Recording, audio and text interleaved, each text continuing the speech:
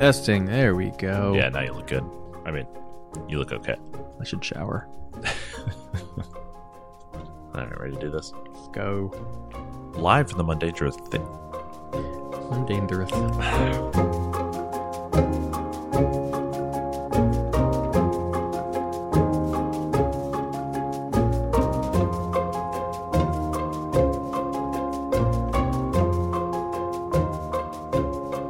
Live from the Mundangerous think tank in New York City, I'm your host Shane. And I'm your host Ishan. And welcome to episode 102 of Total Party Thrill, a podcast for game masters and players where we discuss our campaigns in order to inspire yours. In this episode, we're finishing our series on player profiles as we discuss Tactician players. But first, the Rogue Traders face a gathering storm in the Dynasty Unwarranted campaign, and later, the Showstopper ends fights before they begin in the Character Creation Forge. So once again, want to say thank you for everybody who is supporting us on Patreon. This is a very humbling experience to see all of the support that you guys have showed for us on there. And we are working on the first tier of rewards for that. And we are hurtling toward the second tier. Yeah. We're gonna have a lot of irons in the fire very quickly at the pace you guys are going.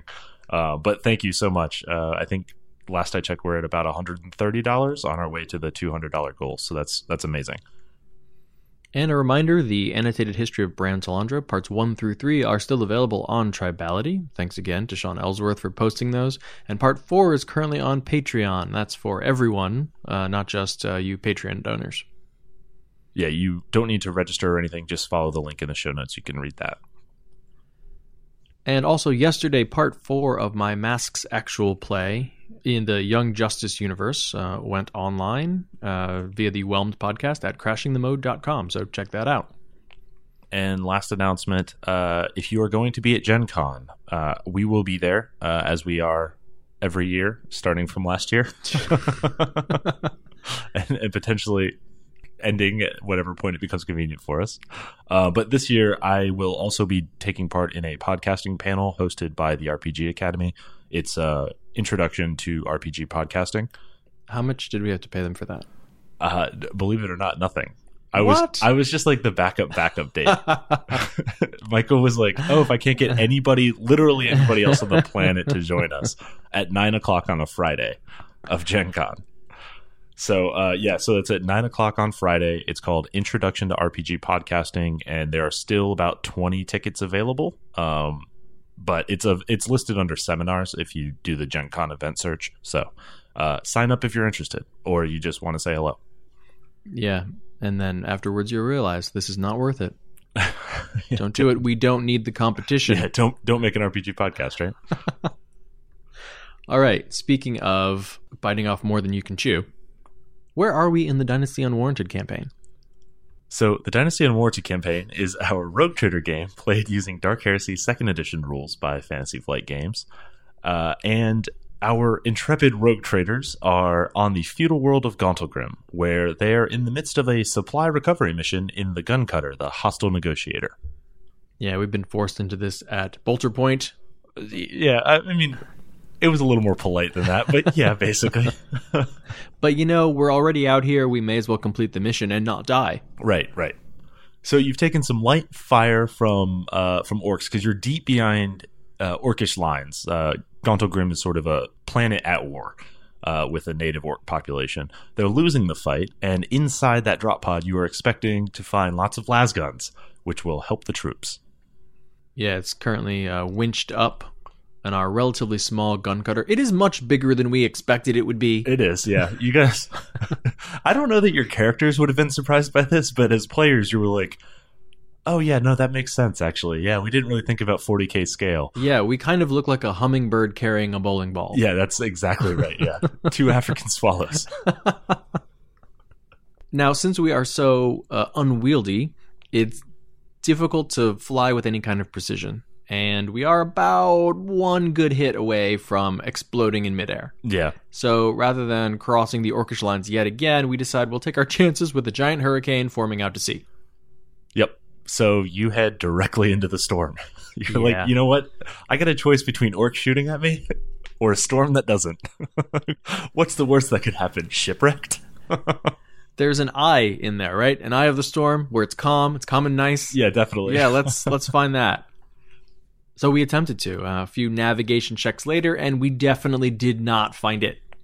In fact, I think we ended up quite off course. Yeah, you did. So basically, I structured this encounter as a skill challenge, drawing from the 4th edition model, where the various members of the crew were either busy navigating or flying or attempting to keep the winch stable and do what you could to kind of keep this huge, literally, like you said, bowling ball that you're carrying from dragging you either down or into a gust of wind or from completely, ripping your hull apart.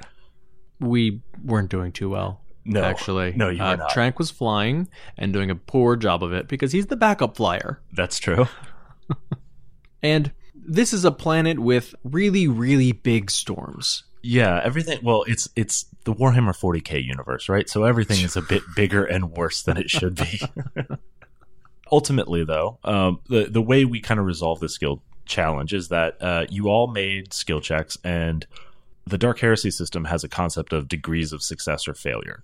And I basically totaled up all of your degrees of success or your degrees of failure and said, it's going to be between 0 and 10.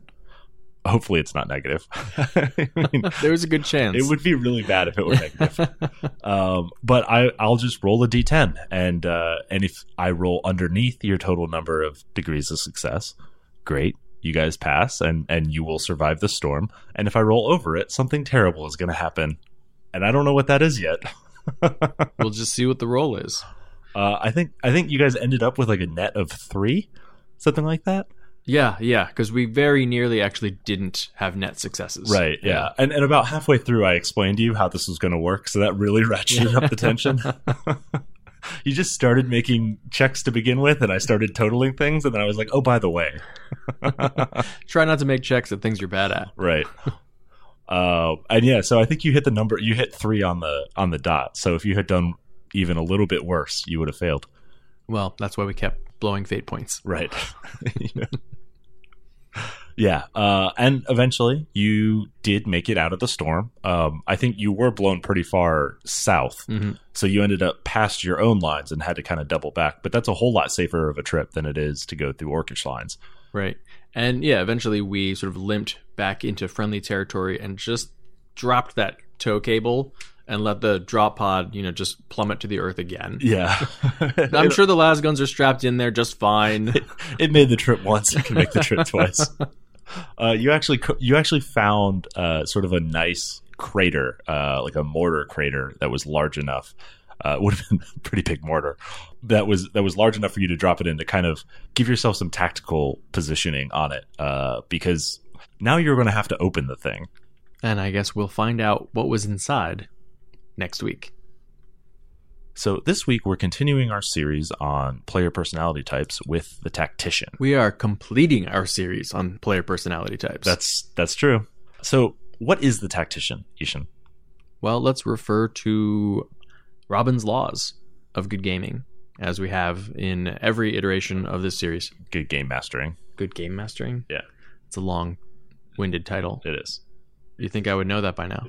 Yeah, only 7 times we've done this. I don't like his title. It's a bit purple. Do you want to re-record that, or you just want to leave it? No, let's leave it. Okay. All right, so the Tactician, according to Robin, is probably a military buff who wants chances to think his way through complex, realistic problems, usually on the battlefield. This is the player who likes verisimilitude, who sometimes is yelling at you because it doesn't make sense in the game world. But they're also the player who likes to count the squares to make sure that they're getting the maximum number of enemies inside the fireball. They're counting every little bonus, and they're pointing out other people's bonuses as well. Yeah, they're probably into the military history kind of thing. They're probably coming from more of a miniatures wargaming background. Or video games. Yeah. But I think what drives the Tactician player is sort of the puzzle aspect, right? The opportunity to figure out a complex problem and solve it, right? And if it can be realistic and military inspired, that's all the much better. Right. All combats are winnable. Right. All problems are resolvable. Right. I think you and I have both admitted that we have tactician tendencies. Yeah. So what are some of the benefits of having a tactician at your table? Well, as a GM, it lets you ramp up the difficulty of your encounters and really pull out all the stops, because you know that somebody is going to look at it as a problem to be solved, rather than looking at it as like, okay, well, I'll just hit it because like whatever, I'm not super engaged in combat. Yeah, this is one of those times when we talked about in intersession communication, like when you throw out a problem to the entire group, you can bet the tacticians are going to step up and be like, hold on, all right, I got some answers. Yeah, I got some ideas here. And then as a GM, you can be like, oh, good, okay, I'm glad someone has answers. Right. They're also probably going to interact with every little detail that you present to them, every plot hook, every unopened door, every lever. Yeah, anything that can present like a tactical advantage is going to be pushed and pulled by a tactician player. Mm-hmm. They also probably know the rules really well, because they're what the tactician is using to decide the best outcome for their character. Right. It's kind of nice to have someone you can sort of point to and go, wait, what are the rules for unfalling again? Yep. Yeah, and I mean, this can easily like kind of fall into the rules lawyer trope. But that's sort of a different problem player like archetype, right? Like, no one comes to the game table to be the rules lawyer. Like that's not a thing. Right. That's how I get my kicks. Yeah, exactly. But there's good qualities to that from the tactician as well, right? It means you don't have to know every detail. It means you have sort of another informed opinion as you're trying to adjudicate rules, and you also have somebody who's looking things up in the book for you and already knows those things. So it's just another resource at the table. Mm-hmm. Aside from the mechanics, tacticians can also really help enhance the story that you're trying to tell. Because they are focused on having that story be authentic or feel authentic to the players and to have it be immersive. Right. Yeah, that verisimilitude really comes into play here, and it's not just a combat thing, right? It's not just, oh, well, if you push over the brazier, it doesn't do as much damage as a fireball. That doesn't make sense, right? It's also things like political scheming or conspiracy theories. Mm-hmm. Like, they're the ones who are going to like pull on those threads and then like follow them through to their logical conclusion and kind of build the possibilities of the world around that. Right. Even if it doesn't involve a mechanical bonus to like a skill check, they're the one who is going to want to investigate all of the different ways that they can get a story advantage. Yeah. Yeah. So at our table, Jim, who played Kalik and who plays Draco in the Dynasty Unwarranted campaign, he does this all the time, right? Some social situation will come up and he'll go, wait, no, that can't be what's happening, because if he had said this, then they would have meant this and this and this, and there's no way that guy would have put him in charge to do that. And I'm like, okay, scribble that out on my notes. Let's plug in a new character behind him. The tacticians are often the one who will take the bait when you're trying to lay out the breadcrumbs for like a mystery. Oh, yeah. If they think it's important, they're going to solve it. Right. Or they'll be the ones who notice, hold on, that doesn't make sense. These two things don't work together. And then rather than as a GM, you saying, oh, yeah, whoops, one was wrong. It's, yeah, that does seem out of place, doesn't it? You must be missing something else, aren't you? Huh. Of course, we can admit that sometimes tacticians can be a problem at the table. Yeah, like any player archetype. I think one issue that can come up with tacticians is pace of play. Because they're kind of solving puzzles and looking for all those little advantages and trying to make perfect decisions, they can really slow down the game as they're looking for perfect information, right? They might know most of the rules, but they also might insist on looking up rules. They also might try and figure out every possible scenario to weigh which one is best for them, when in reality you're talking about very slight margins of improvement. Yeah, analysis paralysis. Yeah, being analytical does not also mean you're decisive. Is the challenge. Yeah, sometimes the tactician is looking for the best outcome. Right. Not just the one that will be effective. Right.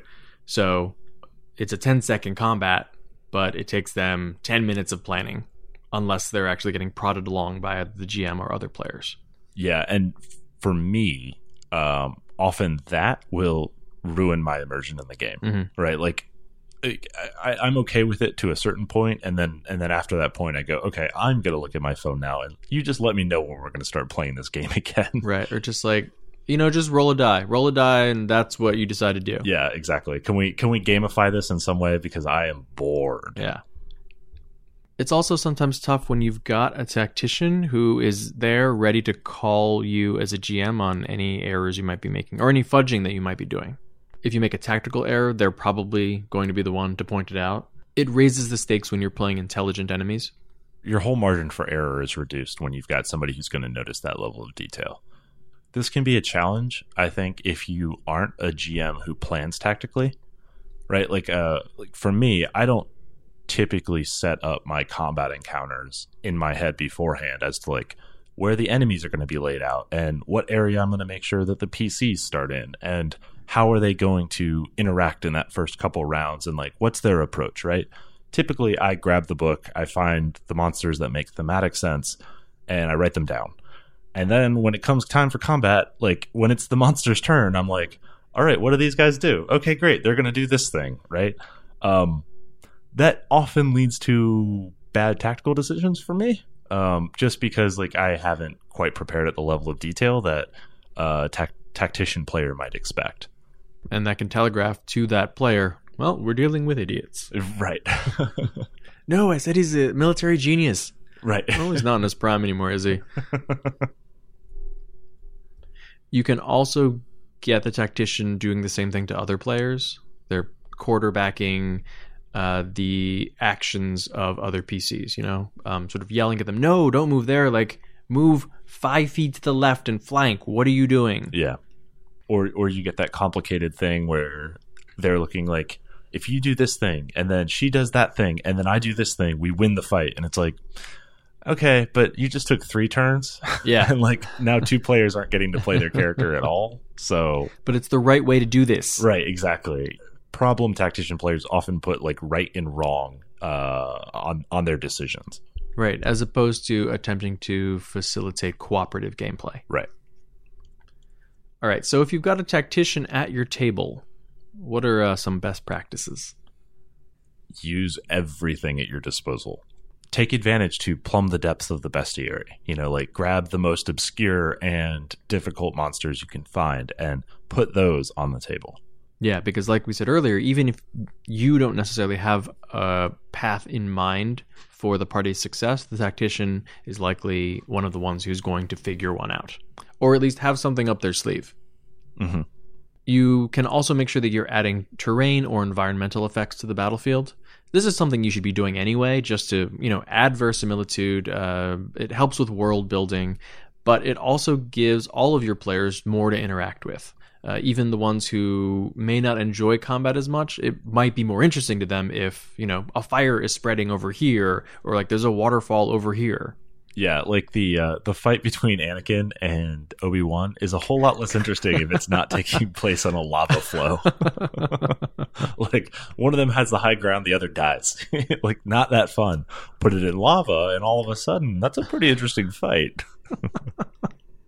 Actually, but not on a lava planet. Then Obi-Wan has to kill Anakin because he's not on fire. Well, that's true. Things would have been different. You mean better? They would have been better. I guess I could leave him alive and let him commit multiple genocides. Right, yeah. It's going to weigh heavily. You can also take this opportunity to scale up your encounters. You don't want to go too far afield from what's recommended in the book, but knowing that you've got a player who's going to use everything to their advantage, you don't have to worry about putting the kid gloves on. You can really ramp up the difficulties as far as you can push it. Yeah, and sometimes it's really fun to use like dumb big monsters, throw them out there, hand the party like a bag of tools, terrain effects, magic items, whatever, and just sort of let them have at it and figure out what they're going to come up with to handle this horde. Yeah. You can also do the same thing with, speaking of bag of tools, let them determine their terrain, right? Let the tactician draw the terrain that they want to have this fight on, so that they can give themselves all the advantages that they're thinking they would need. The problem is when you have a tactician who is also a storyteller, Shane, who is told to draw the battlefield and then decides, well, I'm going to put lava everywhere. You know, that was great in Star Wars. How about lava? Wait, the lava More turned lava? out... The lava... Okay, he's talking about a Dark Sun game. We were fighting in the arena of Tyr. And also, we used the lava to our advantage multiple times. The lava came in handy. You, however, could have run directly into the lava. You were very lucky that you didn't run directly into the lava. Oh, I would have been fine. Fire resistance. On fire. I have fire resistance. Dude, but you can still drown in the lava. I'm a fire genasi. It's fine. I would have made you drown in the lava. Yeah, well, you're a jerk. That's why you put fire everywhere. You're like, I'll be fine. Yeah, that is exactly why I put fire everywhere. So I made it a ruined temple, and it was surrounded by a moat of lava. I think we got the pictures on Instagram, actually. Yeah. All right, but yes, you can set some limits on the planning that the party can do. I think one of the easiest is time limits, like real world time limits. Okay, you've got 5 minutes to draw this map, go. Yep. Another thing is, as a GM, get more comfortable with just adjudicating those edge cases that come up, right? Rather than trying to refer to the rulebook every time, kind of work on your confidence in your understanding of the rules, and then also your confidence in delivering your rulings, and just shut down dissent and move on, right? I think that can keep things moving quickly. Maybe work on your competence. Yeah. Oh, yeah. Nice. Oh. And then when you've made those rulings, stick to it. You know, like part of the verisimilitude is having a world that makes consistent sense. Mm-hmm. That goes for the information that's available for planning as well, right? So I think tacticians can get caught in the pursuit of perfect information to make the perfect decision. And at a certain point, you just have to be like, look, dude, it's a 6-second round. You know, like, you're not going to get any more information this round. Make a choice. When you're building these encounters, whether they're social encounters, exploration, or combat, you do want to plan ahead as much as you feasibly can when you're dealing with these kinds of players. You might even want to be writing some stuff down on note cards, or even have a playbook of what the enemies are going to do in certain circumstances. Yep.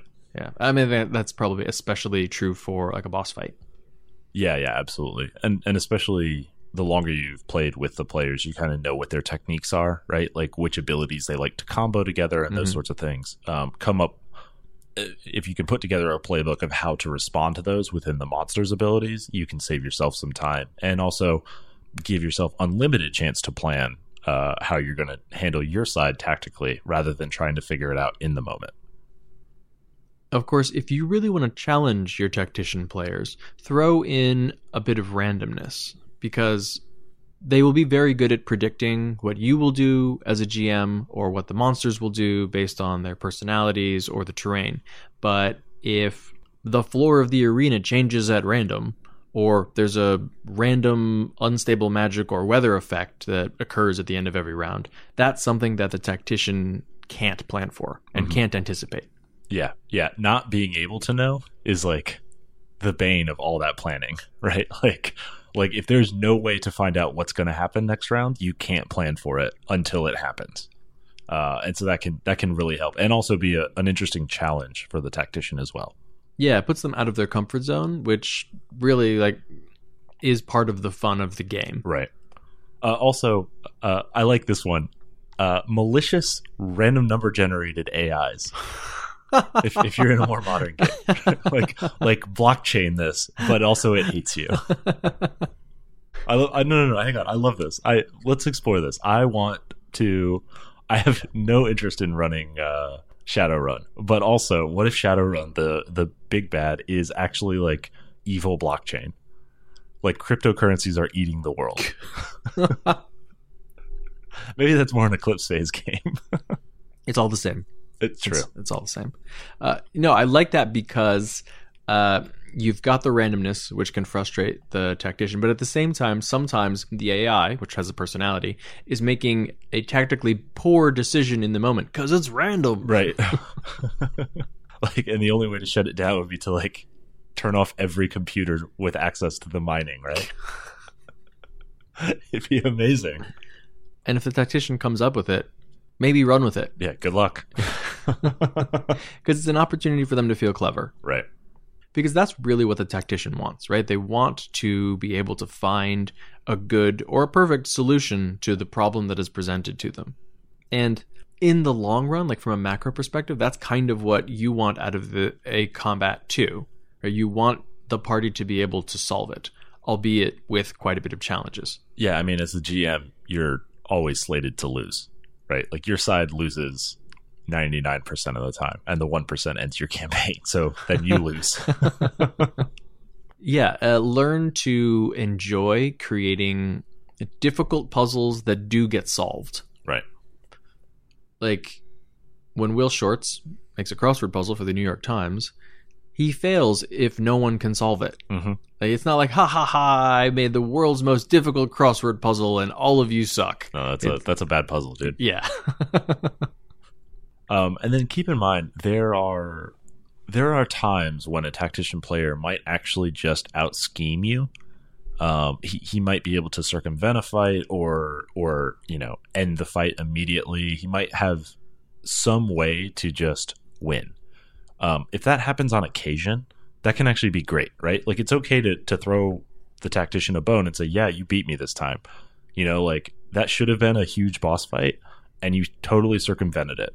And hey, you know what? Like there's still another big bad out there. It's not the end of the world. But it's okay to sometimes just win a combat or win an encounter through wit instead of force. Yeah, that's a common trope in lots of like fantasy stories. Isn't it like basically Batman's special ability? Is Deus Ex out of my ass. Yeah. Or even like fairy tales. Yeah. You have the person who cannot possibly beat this giant. Right. But I want a game of words. Yeah. It's the Trojan horse, right? Like it's that kind of stuff. Oh, that was so sneaky. I mean, you had some deific input to sort of like silence the naysayers. Right. Wait, this could be hollow. Nope, you and your family are getting eaten by snakes. Shut up.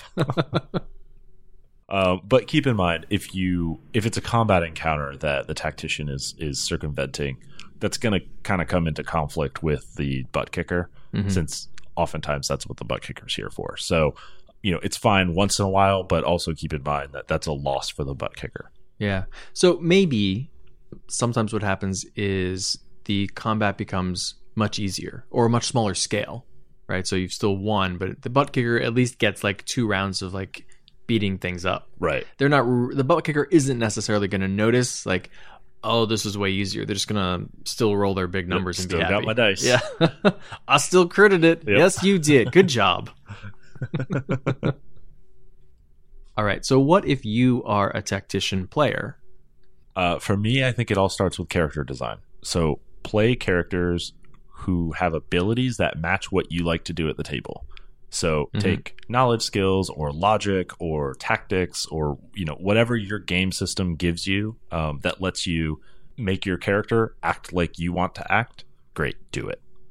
Yeah, whatever challenges you. Like, I sometimes wouldn't play 9th level spellcasters in 3.5 because it was just kind of too easy. Yeah. Like, I always had an answer to the problem, and there actually wasn't much tactical thinking. It was just, I look through my spellbook and find, whatever I need to fix this. Yeah, I would never play 9th level spellcasters in 3.5 because the games would fall apart far before we got that high because spellcasters were doing shenanigans. And also I had a hard time pulling back. Being like, but I mean, I can do this, so I should be doing this, right? Yeah. Like, what kind of dumb wizard doesn't use this spell? Right. Like, if you could be a diplomancer, why would you not be a diplomancer? I don't understand. Persistent divine metamagic. Duh. On a less hazardous to your game note, there are also lots of games have abilities where you can grant buffs or advantages or abilities to other characters that let them do the thing that you want them to do, right? So I think those are good archetypal abilities to look for as you build your character. So in 5th edition, the Battlemaster Fighter, right, is all built around using tactical things to your advantage. Commander's Strike lets another character attack. So it's like, cool, like you need to hit that thing now, so I'm going to force you to do it with my ability. Yeah, done. Probably a much better option than the Champion Fighter, where You just crit on better numbers. Right. Yeah, no decision making there at all. Yeah, leave that for the butt kicker. you play the more cerebral character. We've mentioned this before, but 4th edition actually did a really good job of this because they had the role called the leader, who specifically was supposed to be a support character, but you could play a character like whose personality in game matched with their abilities, which was yell at people to do things and then make them better at doing the thing you're yelling at them about. Hey, get up and gain 10 HP. And then no one could get mad at you because like they were doing so much better, or you were giving them bonuses to attack. Right. I think that's why so many people really loved the Warlord or the Warlord archetype from 4th edition, because that was their shtick. It was, I yell at you, I might even punch you a little bit, like in the arm, and like throw you into the fight. But like you get a +2 to hit and a +5 to damage. Yeah, you're like the cut man in the boxing corner. You're like, oh no, you're fine, man. Spit, slap, get back in there. Yeah, exactly. The mob has a lot of money on you. You better last till the 9th round. And I really liked it because you could do these small, almost sort of nitpicky things when you were playing that character. Like, no, move 5 feet to the left and flank. Because the grizzled war veteran is doing that. Yeah, and I think to take it out of 4th edition and just more broadly, right? Play those types of support or control roles where you'd sit in the back line, you'd kind of survey the battlefield, you'd survey everything that's going on, and then try and make the best decision to aid the frontline fighters who are too in the middle and too in the thick of it to really have that perspective. Yeah, I think one of the drawbacks of like previous editions of Shadowrun is if you are the hacker, you're sitting in the van. Yeah, right? The decker. Yeah. Ugh. But that's actually kind of a good place to be if you're the tactician, because you can see everything that's going on and your job is to tell other people what to do. Right, yeah. And then as a GM, you have to find ways to give that tactician decker ways to interact in the fight, right? So there's a defense system that he can hack and reprogram, like that kind of thing. Let him plug into that power plug and then hack the grid. What? I don't know. Shut up. #SmartGrid. Yeah, when you are approaching the game itself, try not to think of it like a chess match where you are moving all of the pieces. You want to think of it more like you are one of the pieces who is part of a large army. Yeah, but not controlling the large army. And then also keep in mind, your information is not going to be perfect. And the mistakes that you make, right? The sacrifices are potential for role playing, right? So every time that you have to sacrifice a pawn on the front lines, right? Whether that's an NPC or hopefully not one of your party members, but every time that you have to make a tough decision, right? And bad things happen, or every time you make a mistake, that can be an emotional kick for your character, right? And that can bring you into more of the role playing and out of just the straight tactical puzzle solving. I also think it's an opportunity for that sort of crowning moment when the tactician character realizes, like the best option, the thing that has the best chance of success is sacrificing me. Oh, yeah. Like, this is what's going to work. I have to die now. Yeah. And I feel like a really good tactician, like they are going to be okay with that. This is the right decision. Yeah, this is Bruce Willis at the end of Armageddon. Really? What's best for everybody involved is for me to stay on this asteroid and finish the drill. Yes, he was definitely the tactician in that movie. Yeah, definitely. Yeah, okay. All right, maybe not. He could have been played by a tactician player, though. Oh, very true. Yeah. At the table, everyone is going to know that you are tactically minded. You're going to have a lot of advice that sometimes you can't help but blurt out. Yeah. And at times people will turn to you and ask for it. And at those times, feel free to give it. And, you can be as specific as you want to be. But when you're giving advice unsolicited, try to be nice about it and, keep it to the amount that other people seem to actually want from you. Yeah, I always like to ask, usually it's like when somebody is looking at it and digging through their sheet and seems to not be sure what to do. I always prefer to be like, hey, you look a little lost. Can I give you some advice? or I have an idea that you might want to consider, right? Something like that, rather than being like, oh no, just do this. Mm-hmm. You know, I mean, to some degree, that's just a slightly softer touch on the same net effect. But I think it helps prevent that quarterbacking problem that we talked about earlier. Yeah, the information is still being delivered. It's just people feel like they're making a decision.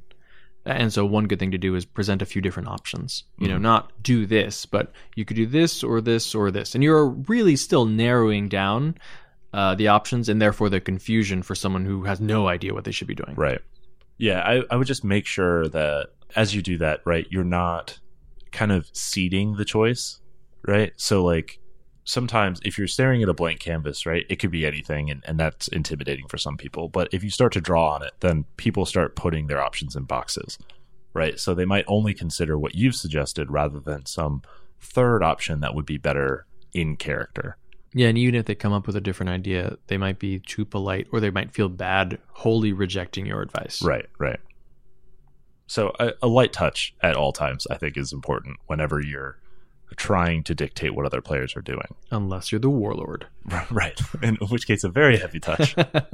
And preferably some extra dice in the process. Sometimes yell at them even when they're doing the right thing, because your character and you as a player aren't perfect. Right. You're going to make mistakes. Other players are going to make mistakes. The GM is going to make mistakes. And that might mean that bad things happen to you or to NPCs or to the party. And that's okay. Yeah, you've got to accept that sometimes bad things are going to happen to you because other people screw up. And that's just life, you know? I mean, it's still just a game. I think that was a big, for me, growing up as like an RPG player and not being just a stupid teenager, like a selfish teenager, was when I stopped thinking through the excuse of like, well, my character would never hang out with a bunch of bumbling idiots, so you can't do that, right? And like, this just doesn't build a party. Like, it just gave me an excuse to dictate what other people were doing. Yeah, the rest of the party and the GM shouldn't be the ones who are coaxing your character into staying with the party. You need to present the reason why you are staying. Right. The ultimatum to just leave the group is not really like, not a functional way of approaching a game with 4 or 5 other people. Yeah, Tactician Lone Wolf does not make a fun PC. Right. So the takeaway there is sometimes you get screwed. Sometimes things fall and your head is on the chopping block, you know? Like, it happens. So, Shane, how do you like playing with tacticians at the table? I prefer them in pairs. Oh, yeah, they can play off each other. They play off each other in their own little world, and it's just fine. And I think that's actually what we end up doing a lot at the table, is we start considering options between the two of us, and other people are taking their turns while we're busy in our own rabbit hole. And then if one of us is running the game, it's the other of us in gym. Right, yeah. Really, it's the trifecta. But I think that's our outlet as tacticians, is each other often. Mm-hmm. And it's like, you know, the other players in our group might make tactically unfavorable decisions, and we just kind of look at each other and recognize it, and we're like, that was unoptimized by D6 damage, but that's fine. You know what? Whatever. Sometimes they look at us and know they're making a poor tactical decision, but they're doing it in character. Yeah, and then we're just like, you got us. Yeah, no, you would do that. Ooh, okay. Here we go. Why do we hang out in this group? Well, then sometimes it is nice to have people sort of remind me, like, oh, right, my character is not, like, not every character I play is a tactician in the game. Right? And so to be like, all right, they wouldn't necessarily know. They probably would just charge. Yeah. Oh, okay, here we go. Let's charge. See what happens. There was no reminder of that for me worse than in the Morning Glory campaign when I think it wasn't the Banshee. It might have, I can't remember what it was. Some enemy that you had put out had mind-controlled Brand and turned him against the party for that encounter. And I was just like, so I have to do what Brand would do? Because you know Brand is paranoid and like has an out, right? Like, he has a way to kill everybody in this group. All right. That lasted like a round. Yeah, very quickly it was Fixed make brand. that stop. Yeah. Fixed brand. I always like mind control because all of you build good characters. Right. I mean, dominate the paladin. Yeah. What do? Oh, we get fifth level smite. Right. Please make it stop. Right. So GMs, use your tactician as a resource. Yeah, he's the ultimate enemy. And other players, use them as a resource as well. Sometimes if you don't want to make the decision, they will for you. Mm-hmm. Do you hear that, Ishan? That is a 5th level smite. Well, then it's time to move on to the Character Creation Forge. Before we do that, let's talk about how our listeners can get in contact with us. We do love hearing from you. You can tweet at Shane at Mundangerous. That's M-U-N Dangerous. And you can tweet at Ishan at Evil Sens Carne. That's malice minus meat. And you can tweet at the show at TPTcast. Yeah, you can also email us if you can't fit it into 140 characters at totalpartythrill@gmail.com. And you can find us on the web at www.totalpartythrillcast.com. We're also on Facebook and Instagram at Total Party Thrill. So this week in the Character Creation Forge, we are building the Showstopper. The Showstopper. So this is a build for a tactician to play. And that is whether they're playing with a party that cares about tactics, or even more so when you're playing with one that doesn't care about tactics. Right. And I know sometimes that's frustrating, but this is a build where you can shape the battlefield as you will at the beginning, and you can play tactically and then allow others to play tactically as well. Or even if they ignore it, they're still going to get a benefit out of what you've done to the combat. Yeah, you're basically, your move is to go first and then either end the biggest threat on the table or shape the battlefield in such a way that you have an insurmountable tactical advantage, right? That your party will benefit so much from it that you can win the fight easily. Sorry, GMs. Yeah. That's the only real loser here. Sometimes, though, sometimes it's fun. Right. I'll just put one extra big bad guy on the table because I know one will be taken out. Oh, 2 Asmodeuses. Weird. He cast Twinned Asmodeus. Quickened Twinned Asmodeus. Right. You fought one god, but have you fought 2? So what's the build? Lore Bard 16, Fighter 2, Warlock 2.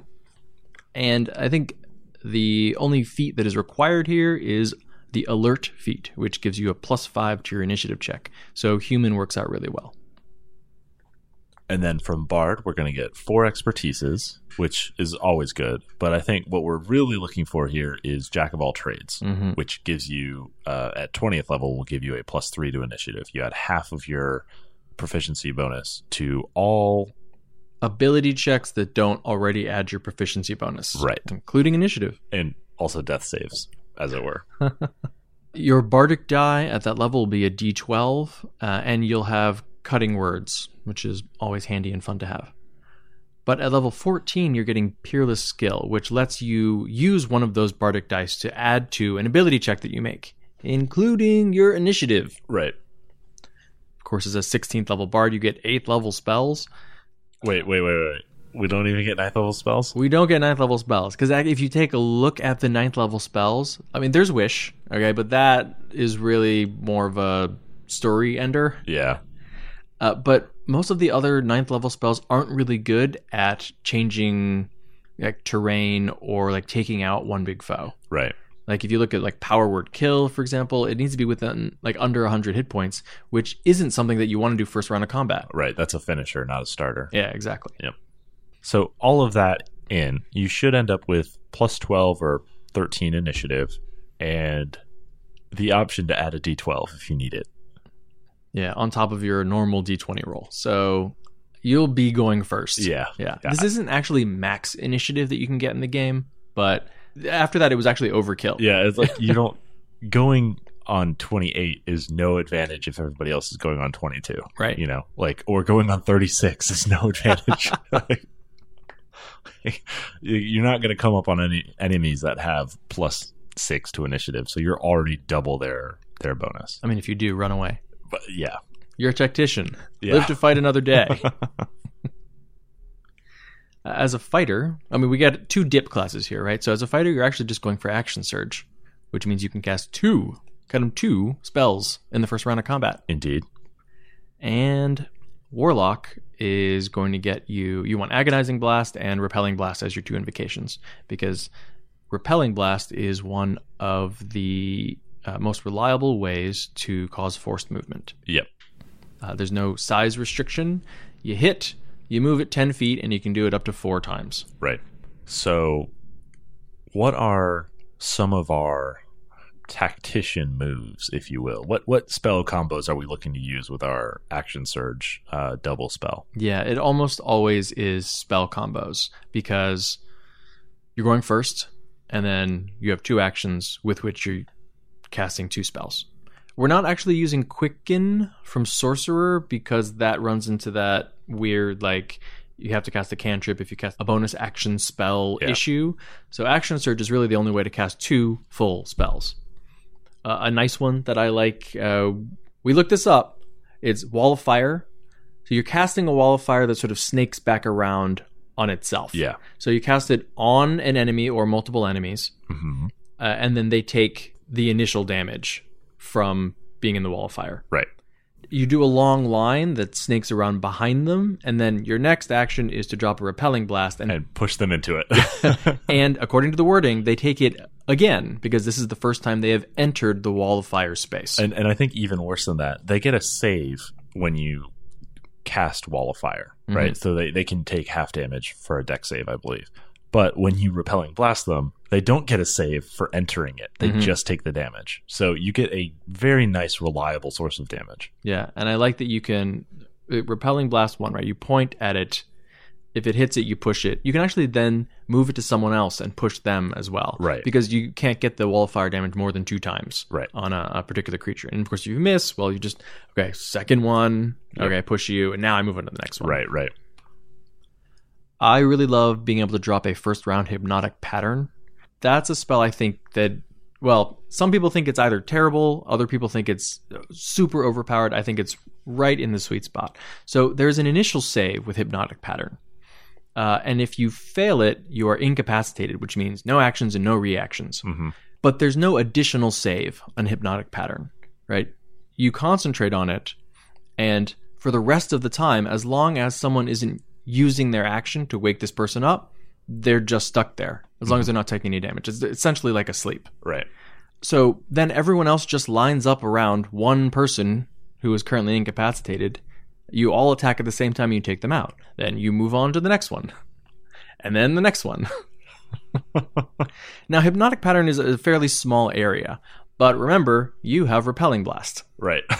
And I love that your first thing is to actually carefully like stalk around and like triangulate where you want to be, and then just start throwing out Eldritch Blasts that knock people into a small little area. Right. And then be like, now you are all in my area of effect. Which also works great for, Fireball. Oh, man. Spread out so they can't get us. You move here, you move here, you move here, Fireball. Right. But then Hold Person or Hold Monster, whichever one applies to your target, is just a great leverage spell. So anything you do at that point will have advantage or will grant advantage. It's great if you have a rogue doing sneak attack or any of the Crit Fisher type classes. Yeah, Hold Person and Hold Monster causes paralysis, which, like you said, grants advantage, but any attack is an auto crit. Yeah. So you can do a couple things, right? And remember, they scale. Right, so you can cast them at higher levels in order to affect more creatures. Right. So you can just attempt to hold an entire group of creatures, and then you drop the Fireball because they automatically fail Strength and Dexterity saving throws. Yep. Or you just leave them there and let your Paladin or your Rogue casually saunter up to them and stab them in the eye. Right. Those are the kinds of combos I like to keep in mind when you're playing this kind of character, because there's the possibility of outshining everyone else in the party. But you don't want to do that. You want to set up the rest of your party for success so that they're happy that you're going first. Yep. If the first thing that you do at the beginning of every combat is Hold Monster, every rogue will love you. Right, exactly. They'll be totally on board with that 5-minute workday. Right? You can also throw out a lot of different terrain spells. A lot of the cloud spells are good too, Mm-hmm. to give yourselves an advantage if you need obscure line of sight, those types of things. I like things like first round delayed blast fireball, second round teleport. Yeah. Just here's a present. We're leaving. Bye. All right, so Shane, tell us about your showstopper. So my showstopper is a lore bard, right? Mm-hmm. But not just in class, in function. He's actually a historian, sort of a Sun Tzu type character who studies the art of warfare, who studies the art of magical interaction with the field of battle, right? Because the majority of battles are fought with sword and board, or fought with, pikes and those types of things. Mm-hmm. Magic doesn't get studied as much because, mages are very particular about their craft. So he studies it and then learns to replicate it, right? He uses his magical secrets to find the most powerful ways to tilt the battle in his favor. And so as a historian, he sort of belongs wandering almost like a mercenary type figure around multiple courts and generals and armies and those types of things, right? That's his calling, right? Is he gets brought in to win the war. Oh, okay. Right. He's a finishing move. He is. He's like he's like the specialist that you hire when you really need to win an election, like He's the dirty tricks guy. Exactly, yeah. Like he's like, oh, if you can get him on your side, you got this. I don't know. Have you thought about turning the entire battlefield into mud? That should stop the cavalry. Right. Duh. But as part of that, right, in order to kind of hone his craft, he has to travel the world. He has to hear rumors. He has to kind of gather these tales of what great magics have been used and how they've been used in the past. Because he's not a creative type. He's just a guy with a big playbook. Oh, I like that. Yeah. Okay. Because he's not high intelligence, right? He's charming. This has been done before, but I do it better. Right. Or, I mean, he could even be more bookish, right? He's like, oh, yes, in the Goblin King's Last Crusade, there was the battle that was won with 2 mages with a combined earthquake and whatever. And they just pushed their enemies into a chasm and then closed it up behind them. I like to imagine it like an anime where you're shouting the moves, but he's shouting the battles. Right. Followed up by an Argent Ford. Right. All right. How about your showstopper? My showstopper puts the show in showstopper because she is a magician, like a stage magician. Oh, okay. Has always enjoyed being in front of crowds and sort of dazzling people with her wit and with her spells. But she takes this show on the road as she's, pursuing whatever great destiny she has. Certainly there's more to life than being on rickety wooden stages at a circus. Right. And her personality shines through in the battle, right? Like, she goes first. The battle begins and she steps forward in front of everyone else and then is like, hold on, watch this. This is going to be cool. I think actually she tries not to do the same opening combo more than once, or at least certainly not more than once every few months. Right. Okay, this is the most effective here, but wait, this one is going to look really cool. Yeah. Yeah. She doesn't want to lean on any one trick. I think I basically built Zatanna, actually. Oh, I thought you built David Blaine.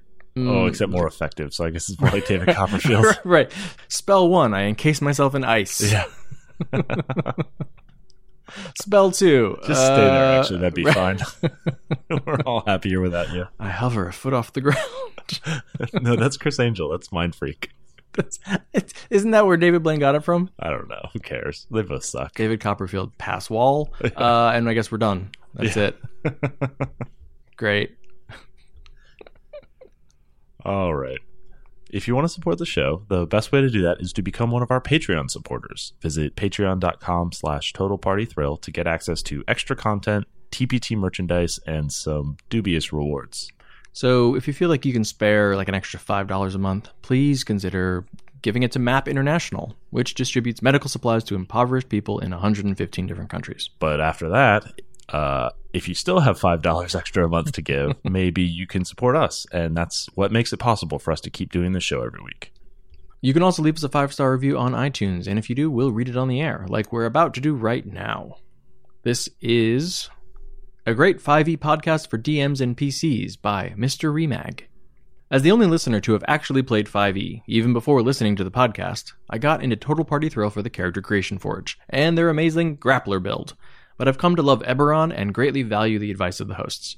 As a bit of a power gamer, optimizer, I am expanding my own characters to do more than massive damage and aid the party. I also got to be a DM for the first time yesterday, and binge listening to close to 60 episodes of Total Party Thrill helped a lot as I was running the Horde of the Dragon Queen module, and my party went to investigate, raid, the mill before going to the keep. But I rolled with it, pun intended, and had a lot of fun, especially when the PCs walk into a trap. 5d20s plus 3 out of 5. I like this recurring theme now, from our early reviews to now our later reviews. It's like, it started with the early ones being like people who don't play D&D and haven't played 5th edition but still like our show, and then it was everybody like, wait, no, hang on, I play D&D. Like, I'll review, I also play D&D. It's not no D&D players around here. I'm only here for the Forge. Right. In fact. I like the competing camps amongst our listeners. Yeah. But thank you, Mr. Remag, for the 5-star review. So what do we have planned for next week's episode? We're talking about leveling up, both at the table and in-game. And in the Character Creation Forge? We're building Iron Face. Well, that's it for episode 102 of Total Party Thrill. I hope we've lived up to our name. But either way, I'm Shane. And I'm Ishan. Thanks for listening.